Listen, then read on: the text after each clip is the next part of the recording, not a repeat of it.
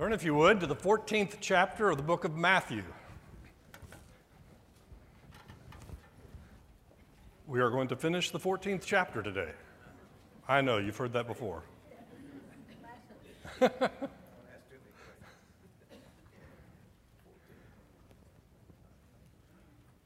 Last week we talked about the death of John the Baptist, and we talked about the downward spiral of sin. The fact that Herod ran off with his brother's wife, divorced his wife, she divorced her husband, they got married, and without a repentant heart, they just got deeper and deeper into sin. And we would like to think that God in His mercy will forgive us at any stage of this downward spiral. And that's true. It's true, but our hearts are hardened, and as we sin, we become more accustomed to more sin. And that's what Herod and Herod's new wife, it was a mess. So after that, we pick up in verse 13. We ended with verse 12 that said, "And John's disciples, came and took the body and buried it, and they went and told Jesus." So, you're Jesus, you're up in the Galilean area somewhere, and here comes John's disciples, and they tell you John's just been killed. Now, what is your first thought? Well, I'm next. That would be a good one. You know, he's coming after me next. There's actually some interesting discussion because if you remember at the beginning of last week's lesson, Herod was worried that Jesus was John the Baptist. I don't know how reincarnation works when they're only 9 months apart, but it was the spirit of John the Baptist put into Jesus. So Herod thought, he's back, I'd better do something else with him. Or we don't know what. So, verse 13, now when Jesus heard this, he withdrew from there in a boat to a desolate place. He left. He says, I need to get away and pray and think about what I'm supposed to do. We've had this discussion a lot in this class, so I'm just going to touch on it very quickly. The fact that if you know the guys are coming this direction to arrest you for being a Christian, morally speaking, you're perfectly capable of running out that door and running away. Now, if they catch you and they ask you to deny Christ, you can't do that. But prudence says you don't walk into the bear trap if you don't have to. Now, at some point, Jesus is going to walk into Jerusalem. He's going to go to Jerusalem and say, here I am, do with me what you will, because he knows what God has in mind for him. But that time is not right now. So upon hearing about John's death, Jesus withdraws to the countryside. It says he goes and finds a desolate place. Many spiritual individuals, when times get difficult, have removed themselves to a time of prayer somewhere away from the mob. The problem is the mob finds Jesus. He withdrew from there in a boat to a desolate place by himself. But when the crowd heard it, they followed him on foot from the towns. So he's out in the wilderness, and the people hear, hey, Jesus just showed up. And all the neighboring towns start sending their people to this desolate place to hear Jesus. Why are they doing that? Well, they've heard about him. They have an idea who he is. And they know he's been doing miraculous things. They know his reputation as a healer. So, they come. Now, you're Jesus. You just heard that your mentor, John the Baptist, was executed. You have gone away for a time to pray. to be alone with God. It says he wanted to be by himself. And all of a sudden, you're there by yourself, and here comes the crowd. How are you going to feel about that? I know how I feel about this, okay? I'm sitting at home in a chair with a book and a glass of iced tea. And my children think I'm bored, and they want to come talk to me. Why do they do that? And guess what? I put down my book and I talk to them. Jesus needed time alone to be with God. Now, sometimes it's odd to talk that way because we think he didn't need to do it. Yes, he did. We realize, and we're going to talk about this in just a moment, we realize that Jesus is fully human. He's also fully God. But he gets tired. He gets worn out. He needs time to recover and to recoup. He needed this time, but here comes the crowd. What's he going to do? Tell them to go away? No. When he went ashore, he saw a great crowd, and he had compassion on them and healed the sick. He saw the crowd, and he had compassion. I've asked this question in here before in different contexts. When you see a crowd, what is the first thing you think about? How do I get away from them? Jesus saw the crowd and he had compassion on them. We talked about this in the context of Jesus seeing the multitudes and saying they were sheep without a shepherd. He knew they needed something and he knew he was the person to give it to them. And it says that he healed their sick. They had brought all their sick to him and he healed them. Now, when it was evening, the disciples came to him and said, "This is a desolate place." We just talked about that, right? "This is a desolate place, and the day is now over. Send the crowds away to go into the villages and buy food for themselves." Did we comment about the fact it was a desolate place? Jesus had gone there because it was a desolate place. The people had come, and you can be assured that they heard Jesus is coming to town, grab the sick neighbor, carry him, drag him, do whatever it takes to get the sick neighbor. You're pretty confident they weren't thinking about, I'd better take 2 days of food just in case. They weren't thinking about that. They heard Jesus was there, off they go to see Jesus. And the disciples start worrying because, you got 10,000 hungry people that need to be fed. And the disciples go, "Jesus, tell them to all go home." Why? Because we don't have food for 10,000 people. We don't. I don't have food.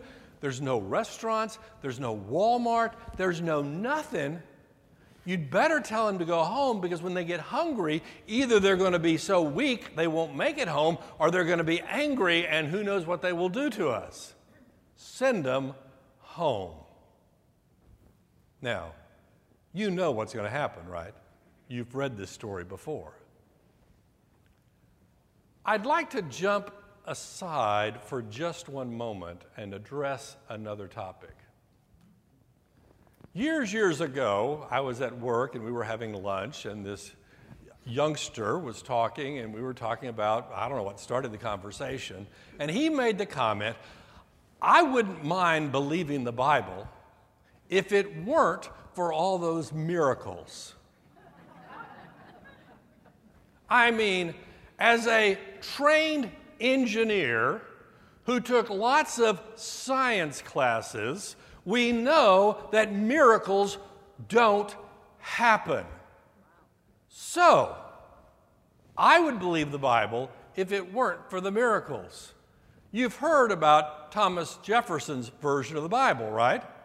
Where he took the Bible and he took out all the ethical teachings, the good stuff, and he pasted it in a book, and that was his Bible. Because we know the miracles didn't happen, right?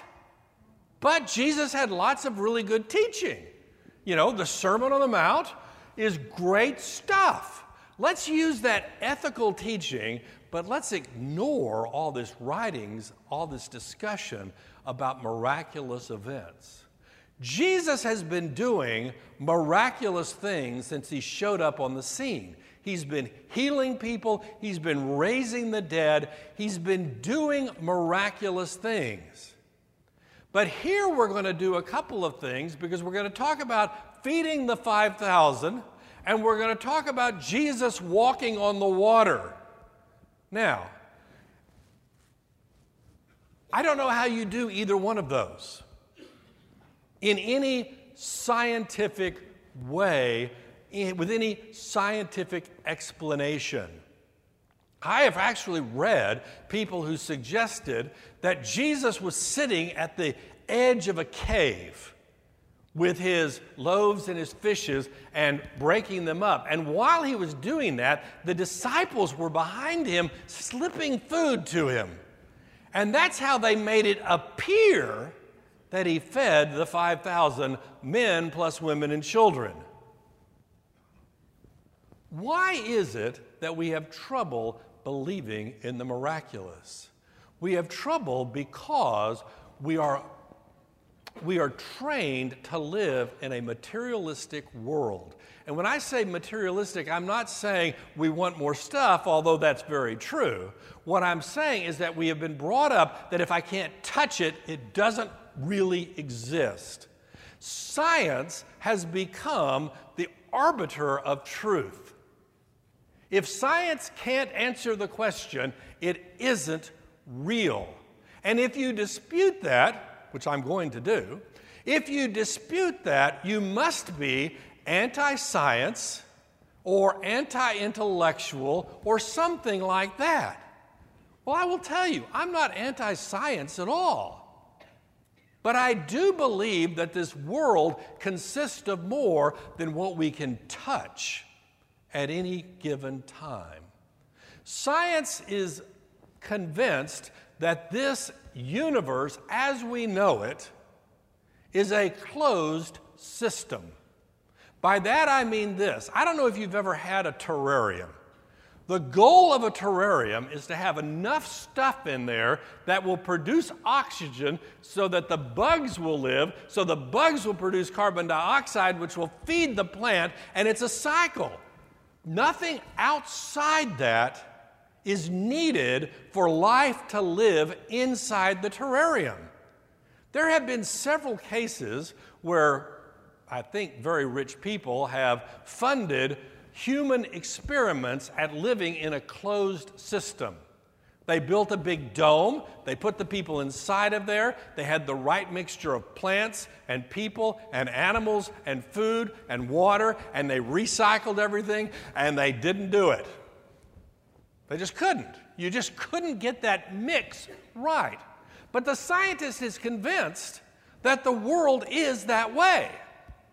Now, I might add, if you really want your head to explode, you can start looking at quantum physics and all that, and the multiverse and all the possible universe. I mean, that will cause your head to explode as they try to figure out how this closed system works.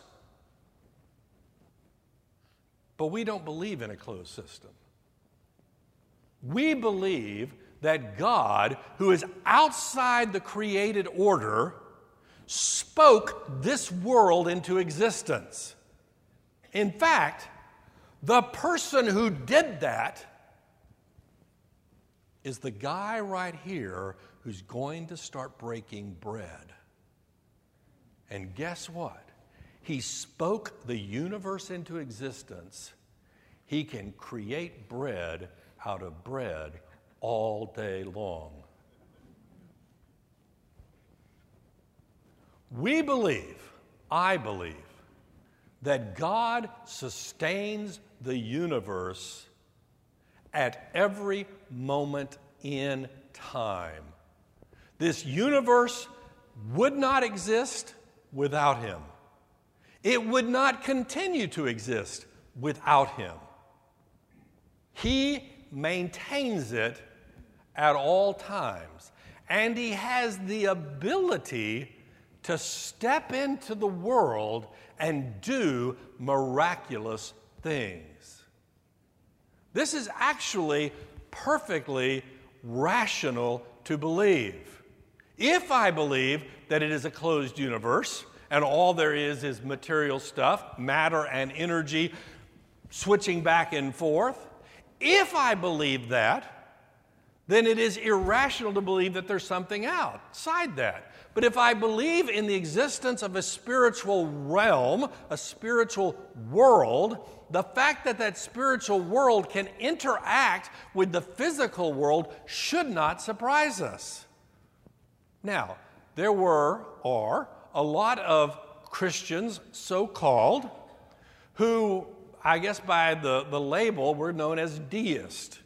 What a deist believes is simply this: God made the world, and like a fine pocket watch, he wound it up, and then he set it aside, and now he's not involved in it.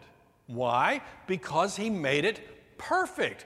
Why would he have to step inside of the world if he had created it correctly in the first place? So while they believe in a creator God, they do not believe in a God who intervenes in the affairs of men. But the Bible says that God is continually stepping into this world and doing miraculous things. You can go back anywhere you want in the Old Testament and start working forward, and you see God working in this world. Now, that does produce a second question, though. If he can, why doesn't he do it all the time?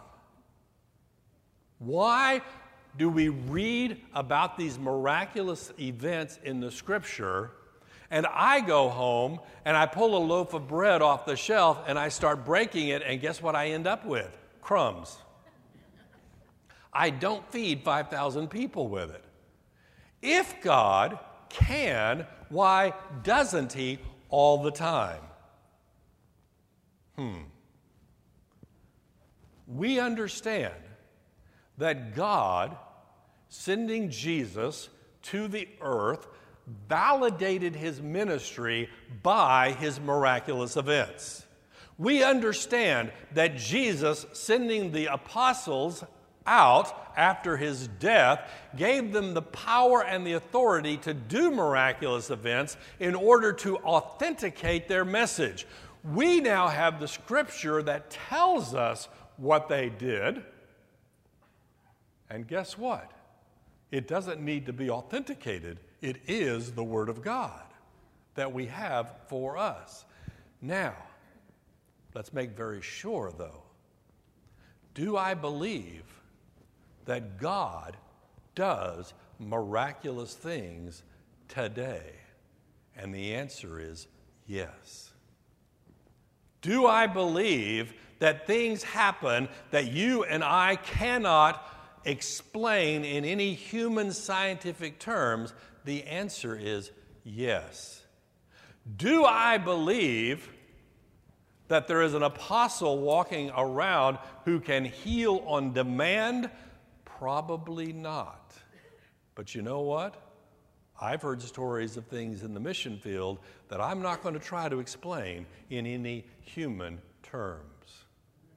God is still at work in this world. God is still doing the miraculous. So, what is the conclusion of this? We're going to see two miracles here that defy the laws of physics. Does that mean they're anti-scientific, anti-rational? The answer is no. It simply means that we acknowledge the fact that God can and does step into this universe to do what he wants to do. God's going to accomplish his mission. So, the disciples come to Jesus and say, we've got 10,000 people who are going to faint because they're hungry. They're hungry, they're tired, they need to go home. Otherwise, we're going to have a hungry mob on our hand. And Jesus does the most natural thing in the world. He turns to the disciples and say, okay, you feed them. Now, you're one of the disciples. There's 12 of you. You and 11 of your best buds. You know how much food you have on you, right? And you're not about to share that with somebody else. And you start looking at each other. And you go, did he just tell us to feed 10,000 people? Surely he was joking. He told us to do something that there is no way we can do. Let me jump way ahead in the story. Not just this story, but way ahead in the story. Jesus, before he ascends, he tells his apostles, his disciples, go and change the world. And guess what? I'm going to give you the power to do that. And guess what? Historically, they did it. 11 incompetent disciples will kick Jesus off the boat at that point, right? 11 incompetent disciples are going to change the world. Why? Because the Son of God just told them to do something, and the Son of God is going to give them the power to do it. But that's going to come later. Right now, all they see are empty pockets and hungry people. There is no provision, and there's a huge need. And Jesus just talked to them and said, you go feed them. But Jesus said, they need not go away. You give them something to eat. They said to him, we have only 5 loaves here and 2 fish. Now, this is the Matthew account. We know in one of the other accounts that they didn't even have 5 loaves and 2 fish. They had to steal that from a little boy. Okay, borrow it. Okay, he gave it to them. Whatever. It is interesting. We have 4 gospel presentations, and there are actually very few miracles that are recorded in all 4 of them. This happens to be one of them. It's recorded in all 4 of the gospels. So they come to Jesus and say, okay, I've got 5 loaves. Okay, and we're thinking loaves. We're not thinking loaves, right? These are not Mrs. Baird's trucks full of bread. This is some boy's lunch that they just took from the little boy. We won't go there. And he, Jesus, said, bring them here to me. Then he ordered the crowds to sit down on the grass, and taking the 5 loaves and the 2 fishes, he looked up to heaven and said a blessing. Then he broke the loaves and gave them to the disciples, and the disciples gave them to the crowds, and they all ate and were satisfied. And they took up 12 basketfuls of the broken pieces left over, and those who ate were about 5,000 men, besides women and children. So, disciples go feed them. No way. Can't be done. I mean, at best, after we mugged this little boy, we've got 5 loaves and 2 fish. It keeps getting worse, right? We have 5 loaves and 2 fish. Even if we wanted to, this would be a snack for the 12 of us, much less feeding all these people. And Jesus says, okay, give me whatever it is you've got. I'll work with that. Now, take the people and tell them to go sit down. Dinner's coming. Now, you're a disciple. You're a reasonable person. You have survived in the world around reasonable people, right? You know what's up. You know that there's no food. You've seen the buffet. There's 5 loaves and 2 fish. But Jesus just said, go tell the people to wash their hands. We're getting ready for dinner. And what do? Well, you tell the people to sit down. At this point in your head, there is no correlation between the need and the provision. There's not any. And Jesus sits there, he takes the loaves and he takes the fish, and he raises his face to God and he prays. Now, he doesn't say what he prayed. What do you think he prayed? Thank you for this food that we're all about to eat? Did he pray, Father, let's show him something? I've told you before, right? My parents went for 6 months to England, where my dad was the interim pastor of a small Baptist church, and we went and visited them. And after the service, we went to a elderly lady's house for dinner. And she was there with her kids and their kids and us. And my mother warned me, watch out for the prayer. I said, okay. What's he going to do? We all sit down. We all take hands. Rub-a-dub-dub. Thank you for this grub. Amen. Let's eat. That was the prayer. What did Jesus pray? Rub-a-dub-dub. Thank you for the grub. We're going to feed them all. Because you see, there wasn't any hesitation on Jesus' part. He knew what the answer was going to be. Why? Because he had complete confidence that God the Father was going to allow God the Son to perform a miracle and feed all these people. Yes, go ahead. Uh-huh.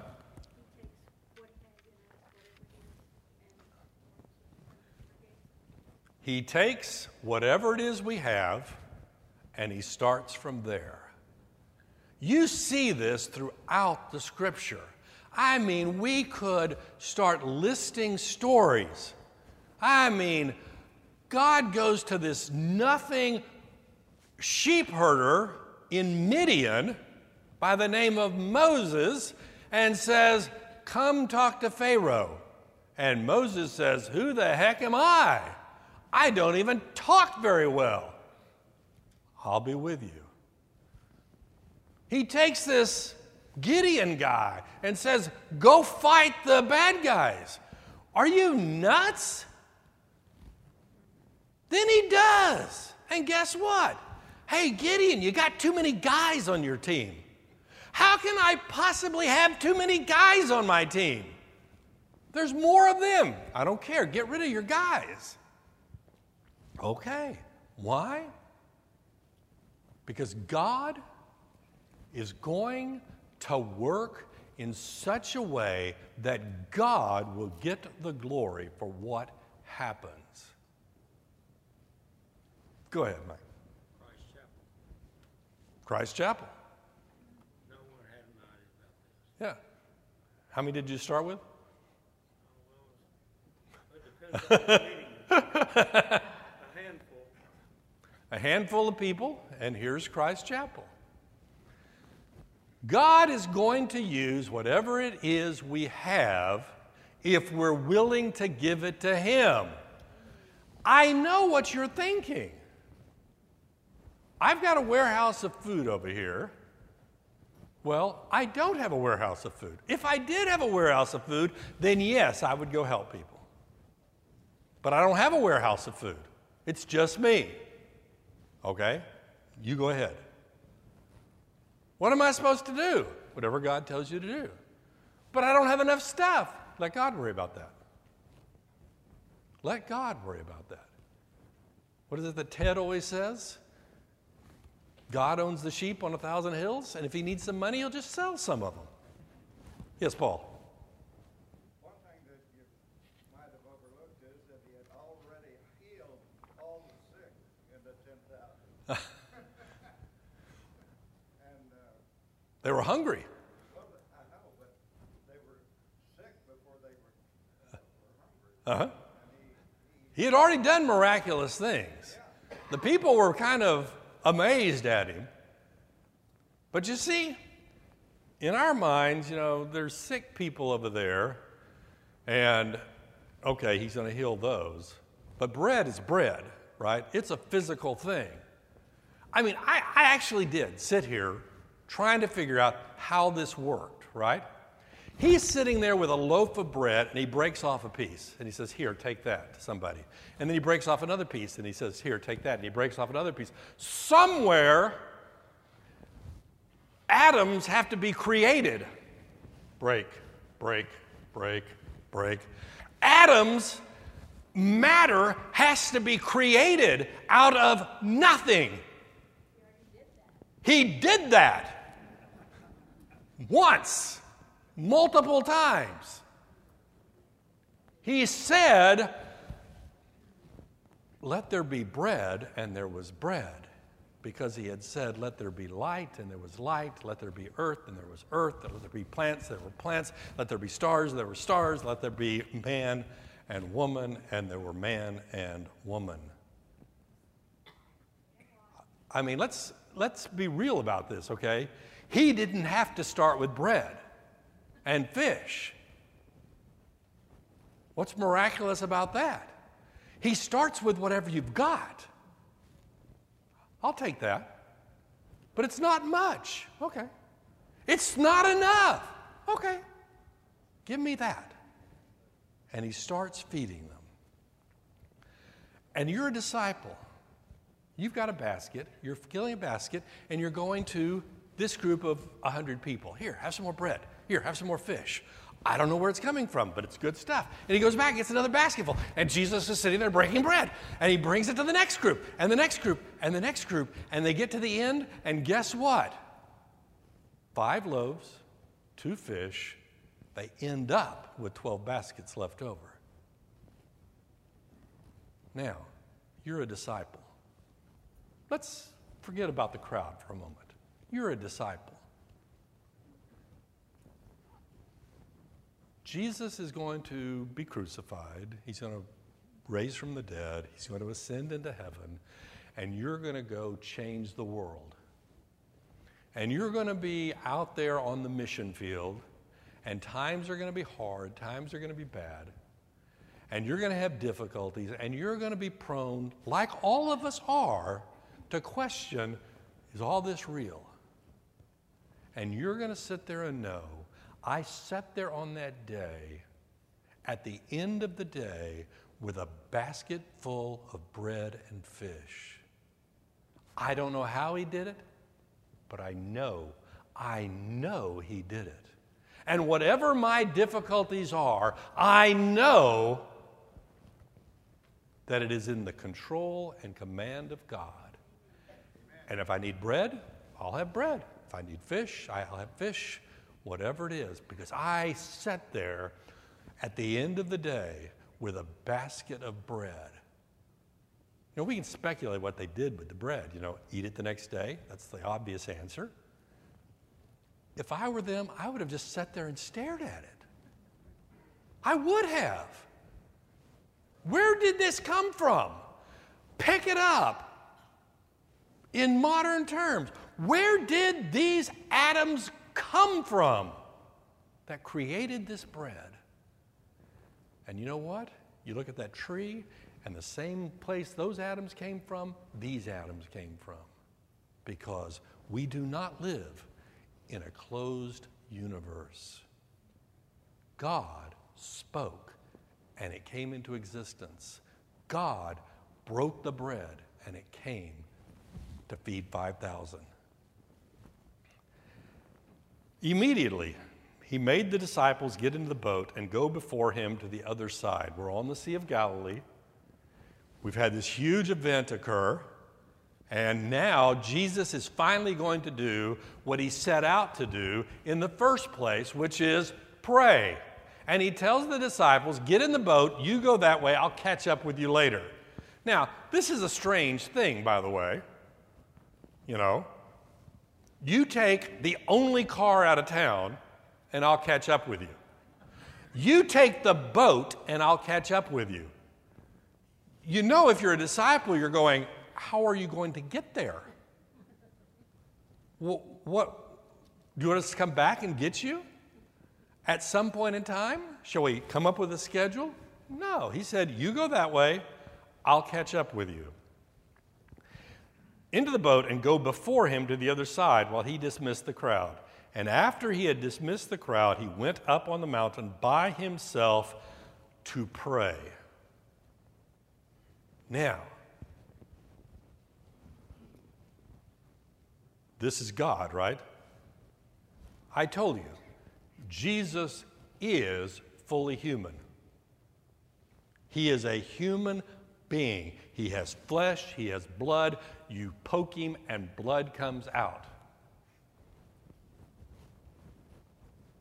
But he's also fully God. Every attribute of God is present in the person of Jesus Christ. And you go, how can that be? Doesn't Jesus get hungry? Yes, because he's a human. Do you get hungry? Yes.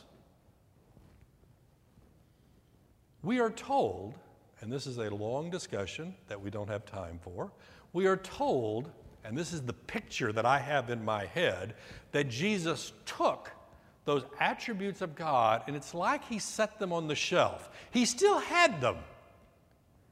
But by submitting to the will of the Father, he did not use them unless God said, use it. And he does, and he's about to. And whenever he does, it scares the bejeebers out of people. So, he is fully God, fully man. The man side of him gets tired. He's had a difficult time. What does he do? He goes and he prays. God, how are things going? That was pretty cool, wasn't it? Let's do that again sometime. He is praying to God.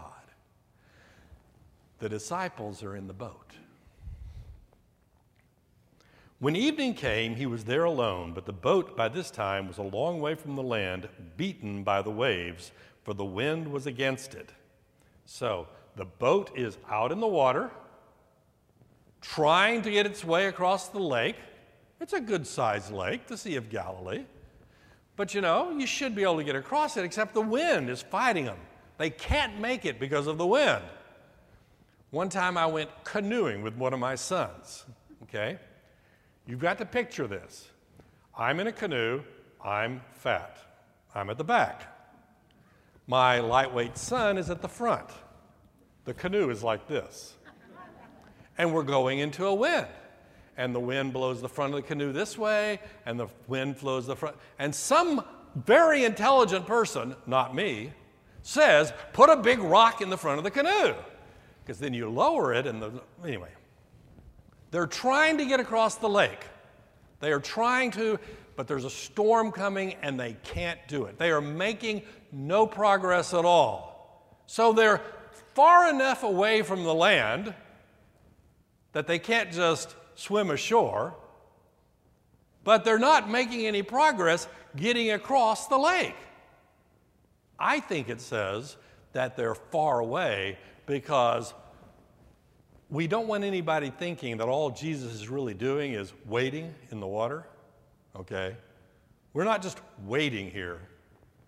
We're in the deep water. We're out in the deep. And in the fourth watch of the night, the fourth watch would be between 3 a.m. and 6 a.m. Now think about that. They've been rowing a long time. They are tired. They are concerned that they cannot get across this lake. It is 3 a.m. in the morning.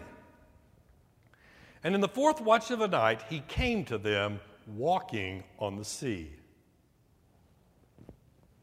And when the disciples saw him walking on the sea, they were terrified and said, "It is a ghost." And they cried out in fear. Now, isn't that exactly what you would do Isn't that exactly what I'm doing? I mean, you've got a storm going, okay? Let's assume that it's dark, but the lightning comes every so often. Or it's just heavy winds and there's a moon. I don't know. And you look out there, and here comes some guy walking toward your boat. And you're in the middle of the Sea of Galilee. He's not swimming. He's not doing the freestyle. He's not doing the breaststroke. He's walking across the water. Once again, you've got to understand my weird way of thinking about things. I'm sitting there thinking how you break the bread, and I'm sitting there thinking, is he walking up and down the waves? Or is he just walking and the waves get out of his way?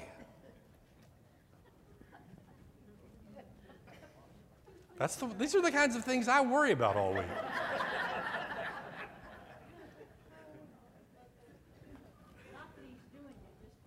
How? You've had too many signs. So you're in the boat, and you see something out there walking. What is your first assumption? It's a ghost. Now, I think it's interesting. We live in a modern, scientific, rational age. But on the flip side of it, we've seen so many movies with special effects and all this CG stuff in there. Oh yeah, there's a zombie walking across, and we go, okay, I've seen that in some movie. They had not seen any movies. Half of these guys are fishermen. They had spent their life on the water. They had seen people drowned in water. They had seen people flounder in water. They had never seen anybody walk on the water. And here he comes walking toward them. I envision he's up there on the hill praying. And he goes, oh, there's the boat out there. I can still see it. How does he see it? Well, he's God. I think I'll go help them. And he's walking down the mountain, the hill, and he's walking across the beach, and he just keeps walking. How did he do that?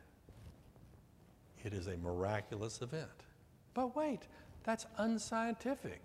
As long as you believe we live in a closed world, yes. Now, remember, Jesus is fully human and he's fully God. The early church actually had a huge debate about this, the nature of Jesus. And there were those who thought that, okay, he was fully human and he was just a really good teacher. Or there were those who thought that he was just a spiritual being. He wasn't real. So, when Jesus walked across the beach in the soft sand, if you look behind him, there wouldn't be any footprints because he's not really touching the ground. So, he's just spirit. But we know he's human. Why? Because he was tired. He had to go pray. He had to take care of his spiritual needs. He was both. This is a miraculous event. And he's walking across the water. And it says the disciples were terrified, which you and I would be. Admit it. You would be terrified if he was walking across the water. But immediately Jesus spoke to them, saying, "Take heart, it is I. Do not be afraid." If you read throughout the Scripture, the most common words that a spiritual being speak to humans is, "Don't be afraid." You know the Christmas story, shepherds out in the field, angels show up, and they're terrified, and the angels say, "Don't be afraid." Why? We're not used to this. We're not used to it. And he says, "It is I," which, by the way, is the Greek translation of "I am." I'm here. It's me. Somebody said that before in the Old Testament. "Take heart, it is I. Do not be afraid." And Peter answered him, "Lord, if it is you, command me to come out on the water." Peter is just so much fun. And he, Jesus, said, "Come." So Peter got out of the boat and walked on the water and came to Jesus. Woohoo! You've got to admire Peter for at least trying. Peter's sitting there going, "I don't know how you're doing this, but if it's really you, you can command me and I'll come out there too." And Jesus says, "Come on." So Peter climbs out of the side of the boat and he starts walking across the water. What was Peter's profession? A fisherman. How many times in his life had he walked across the water? None. This is cool. He's walking across the water. I know what you're thinking. Is he walking up and down the waves, or is he? I don't know. If I have to vote, the waves are getting out of Jesus' way, but Peter's walking up and down them. That's just my vote. And he's walking toward Jesus thinking this is cool, but then something happens. He realizes, what the heck am I doing? I was in a perfectly good boat. When our house was being built, I'm sitting there thinking, okay, I'm a good and I need to be diligent, and they were putting the top of the chimney. I'll climb up on the roof and check it. And I climb up on the roof, and I'm going, this roof is really steep. What am I doing up here? And I sat down on my butt and got down as fast as I could. Peter is trying to do what God wants him to do. But all of a sudden, he realizes that he's doing something that's humanly impossible. Nothing in his brain explains how he can do what he's doing. And all of a sudden, instead of looking at Jesus, he starts looking at the water. He starts looking at the storm. He starts looking at the things around him, and what happens? But when he saw the wind, he was afraid and began to sink. He cried out, "Lord, save me." Jesus immediately reached out his hand and took hold of him, saying, "O ye of little faith, why did you doubt?" Throughout Jesus' interaction with his disciples, many times he's going to say, "O ye of little faith." Now, I'm going to give him some credit. At least he got out of the boat. I'm going to give him some credit. There's lots of people who will get started because, hey, this is really great. And as soon as they get started, it is, what have I gotten myself into? And Jesus says, you are willing to start. Why don't you just keep looking at me? Guess what? I don't know. The farmer throws the seeds. Some farm falls on the hard ground. We talked about this several weeks ago. Some starts growing, but the worries and cares of this world choke it out. Guess what? There is no shortage of storms in this world. Physical, emotional, spiritual, there is no shortage of storms in this world. Every one of us is old enough to know that. And the question is, are you going to look at the storm, or are you going to look at the guy that can control the storm?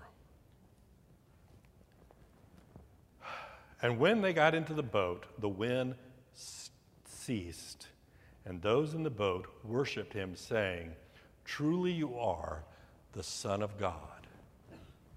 This may be, I'd have to go check, but this may be the only time in the book of Matthew that the disciples actually acknowledge, you are the Son of God.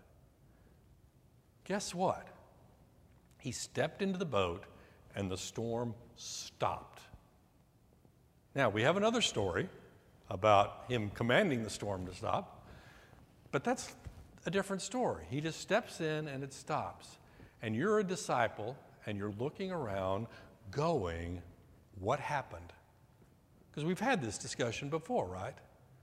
Basic fluid dynamics. You're sitting there, you've got all these waves going like this. Even if you stop the source of the energy, the wind, the waves are going to go like this for an hour.